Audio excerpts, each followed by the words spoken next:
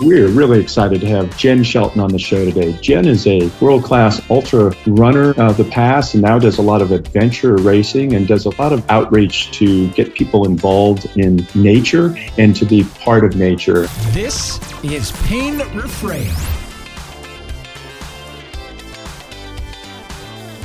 Well, welcome back to Pain Refrain. Many of you may have heard of Jenn Shelton through the book Born to Run, where she was featured a while ago, but her claim to fame now really is an ambassador, if you will, to outdoor sports and adventuring.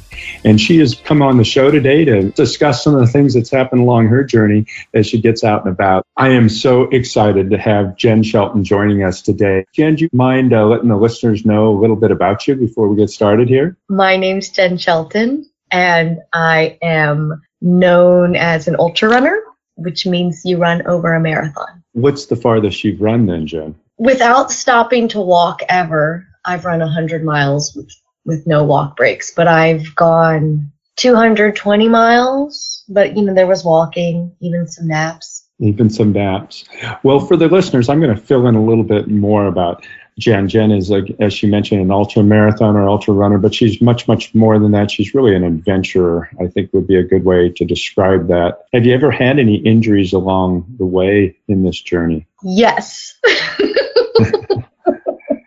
You have. Do you care to elaborate? Oh, boy. I've had a lot of injuries. I've had your classic running injuries, and then I do ski mountaineering. So I've also had some broken bones.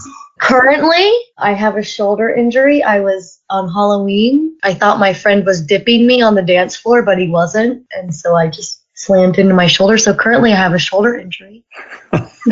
Due to a Halloween dance. And that story, I'm sure we can go on in depth. You mentioned you had a mountaineering injury and fracture. And can you describe a little bit about that and what your leg felt like as it was healing or perhaps not healing? I've broken it twice, ski mountaineering. So the first time was just a small fracture in my fibula, and I actually didn't know that I broke it. And then the second time was a massive tib fib, and I did know that I broke it that time. I was shocked both times that a broken bone is considered pain, because it was just like, I wouldn't consider it pain. I just remember it just felt ghastly, like, something's very wrong. But I wouldn't say it was like pain as I had defined pain in the moment. So it was kind of confusing to break my leg. When you say ghastly, were you nauseated? Was there any fear? What was going through your head when you did the big break? Well, I knew that I needed help. So the fear was more like I can't get super cold because it was in the snow, I'm just wearing spandex. So it was just like, I can't move on my own. I need help. So then it was like, okay, well, first I need to stay warm. That was the priority. When you finally did get medical care, did you know was it obvious which limb was broken? Oh, so that was my first break. That was the fracture. No, I had no idea which leg was broken. I skied down the mountain, and I just knew that I couldn't ski anymore. It was weird. I was like, and I wanted to go do another lap. I wanted to go for another lap of skiing just because I was like, it just needs to like shake out or something. My friend was like, no, we need to go to the hospital. So we went to the hospital, and I walked in, he was helping me walk, and I was like laughing, and the nurse or the receptionist said, oh, it's always the ones that are laughing that are really hurt. And that was like the kind of first indication, like I probably am hurt. And then the doctor wanted to x-ray, and he was like, well, where does it hurt? And I was like, and I just remember this clear memory, like, where does it hurt? Like, like I'm going to Morocco tomorrow to race. Like, that's where it hurts. It hurts if I can't race. It does, like, so he's just like, where does it hurt? I was like, I don't know. Like, you're the doctor. You tell me. Like, I just know that I can't ski or walk. And so he had to actually measure my calves to figure out which leg I had broken, because I was like, I don't know, I just can't do what I can do. And then he took a bunch of x-rays to find the break. And had I known that x-rays are expensive, maybe I would have tried a little harder to know exactly where it hurt. Well, everything's in a foreign language. I'm in Italy, but the doctor was German. It's just like, I don't know, dude. Can I race in a few days, please? I think what's fascinating as we're talking, because this podcast is a lot about pain and reframing pain. And like many things, the word pain has lots of meanings, and it's a spectrum of what we think about it and how we experience it. I don't want to put words in your mouth, but I see you as on a different side of the spectrum of what is uncomfortable. And I'll use that instead of pain. What I mean by that, doing ultras, running a couple 100 miles, pushing your body beyond limits at times is probably a bit uncomfortable. And so when you have injury that is, I would say, significant enough to require significant medical attention, many of us, that pain would bring us very quickly to seek out some care. Other than you weren't able to function, that was really what brought you to seek out care. Is that correct? I mean, it's really a matter of I can't do what I need to be doing. That first leg, yeah, that would be correct.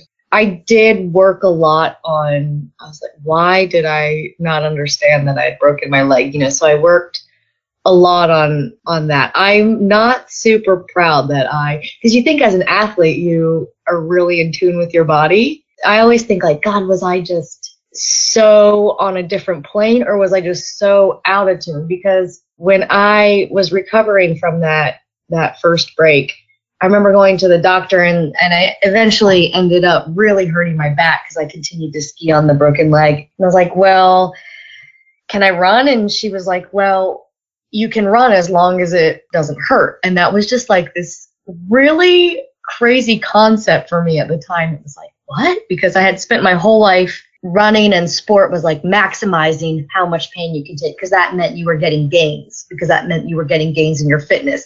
And so to just be like, I'm supposed to do it so that nothing hurts. It was like, oh my gosh, like I never even thought of it that way. But now I feel like I'm there now. Now when I run, I'm like, pain means, is this going to bring me trouble? Or something. Like, am I going to feel better tomorrow? Or like, am I adding to my health, or am I detracting from my health? Like, that's kind of how I've learned to decide what pain is and what is good pain and what is bad pain. Because before it was like, oh yeah, it becomes so disconnected. I'm just babbling. No, it's very insightful. I like what you just said. This idea is what I'm doing helpful or harmful, and trying to weigh that in terms of loading is good, right? Pushing makes us better, but some pushing is not healthy. And I think that is indeed the dilemma of whether an athlete or a non-athlete, a misperception of, what my body should take to become healthy versus that may actually be counteractive to where I'm going. And it sounds like you've come to that a little later in your athletic journey. Is that accurate? Late bloomer. You get into this weird psychology. I don't know. It's when I got into running ultras, it was a very new sport. There weren't these wise mentors or anything. So it was like, I have run for 10 hours without drinking a drop of water. So then I'm like, oh, well then water must be overrated. And then it's like, no, just because I did something once and survived doesn't mean it's good for me. But that wasn't always, it just seems so idiotic now. But I started this when I was, in my teens. That is fascinating. And again, wisdom does come with age, right? So, and you've gotten wiser, I would say, Jenn. So, hey, would you mind sharing, you said something to me once about just your limb, about when you're kind of recovering from, I believe it was fracture 2, and your back was still a bit jacked up, so to speak, and you described how that limb felt or did not felt. I remember we came to the conclusion that we were going to try and regain ownership of that leg, but it just felt like I didn't have access to it. Ownership, access, and literally you didn't feel like that you owned the ground, that you could feel where it needed to be. Yeah, just no idea. I just had no feedback from that leg. I would be skiing and I'd be skiing on, okay, you can ski the groomers and you kind of, what's coming next. It's groomed snow, how to turn. But when you go and ski in the backcountry, you're responding so quickly to the new snow. And I would just have no feedback from this leg. And I would just be like, riding blind, basically. And it was just really stressful. And I didn't understand it was stressful at the time, because at the time you're just surviving. You're just like, oh, I must just suck, or, but it was, when I got the metal out of my leg, like immediately, like I could feel when someone walked by in the wind on my leg again. I was like, oh yeah, that's been missing. Like I haven't had that connection with my leg, has been severed. And I think it was the metal in the leg. And then of course, it's a journey, and healing's not linear, but my God, that's crazy. I like the word connection. I heard you speak and you made a comment, and hopefully I can remember it. It was about connection and your journey of being an outdoors person and trail runner. You said something like, your connection to the earth is my connection to my body, or something of that nature. But you used the word connection, and now I'm not even quoting you correctly. I feel terrible about that. Do you remember that? Yeah. It had to do with like last season when I was trying to ski and race in very committing hard terrain, and I just wasn't going well. And my training partner would always be like, is it the head or the body? And I would always be like, there's no difference for me. Like the body is the head, is the earth, like is the snow. Like they're all, I don't have that, or I didn't until this injury, that compartmentalization. They were all just connected.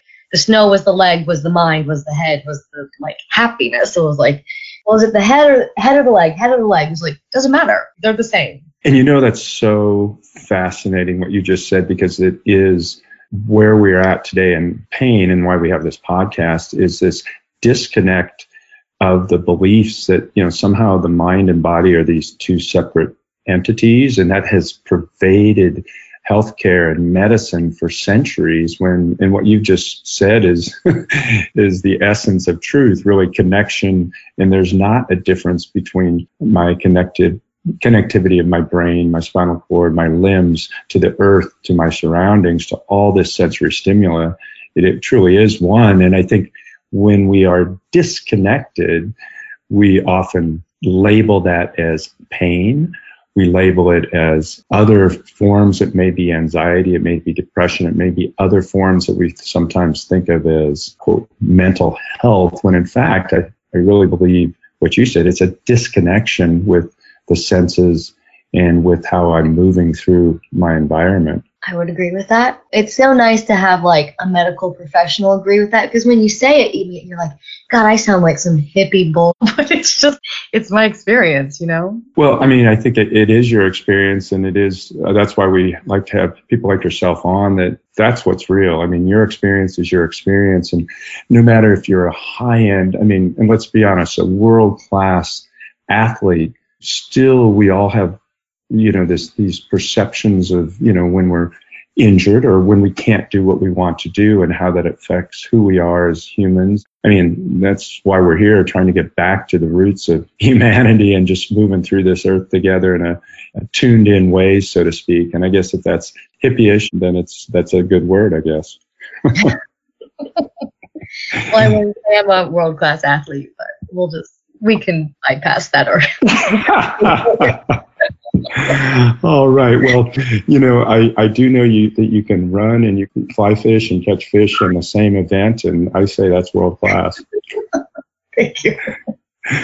Indeed. Well, we know that you have an event that you're running off to, so we don't want to hold you on the line long. But Jen, we do want to say thank you for jumping on the podcast and sharing a bit of your story, and hopefully we can have you on again and just to talk about, various things about your journey in health and exercise and spreading the word of nature. Thank you. I'm honored that you guys wanted to talk to me, because I think you're much, much more insightful than I am. So, Well, thanks again. Thanks for talking to me. All right, Jen. Well, you have a great day, okay? Thanks. Bye, you guys. See you, Jen. Bye-bye.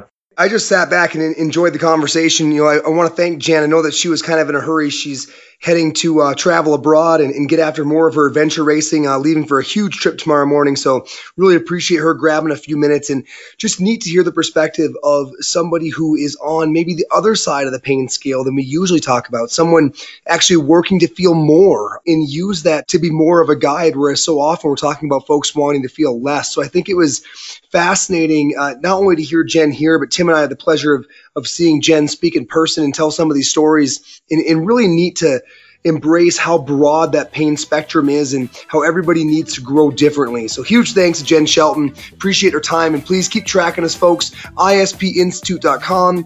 Tim and I are both on social media, Twitter, etc. Track us there on ISPI's blog, and thanks for being here for another episode of Pain Reframed. Pain Reframed is brought to you by our sponsor, the International Spine and Pain Institute. Check out their transformative pain science programming at ISPinstitute.com.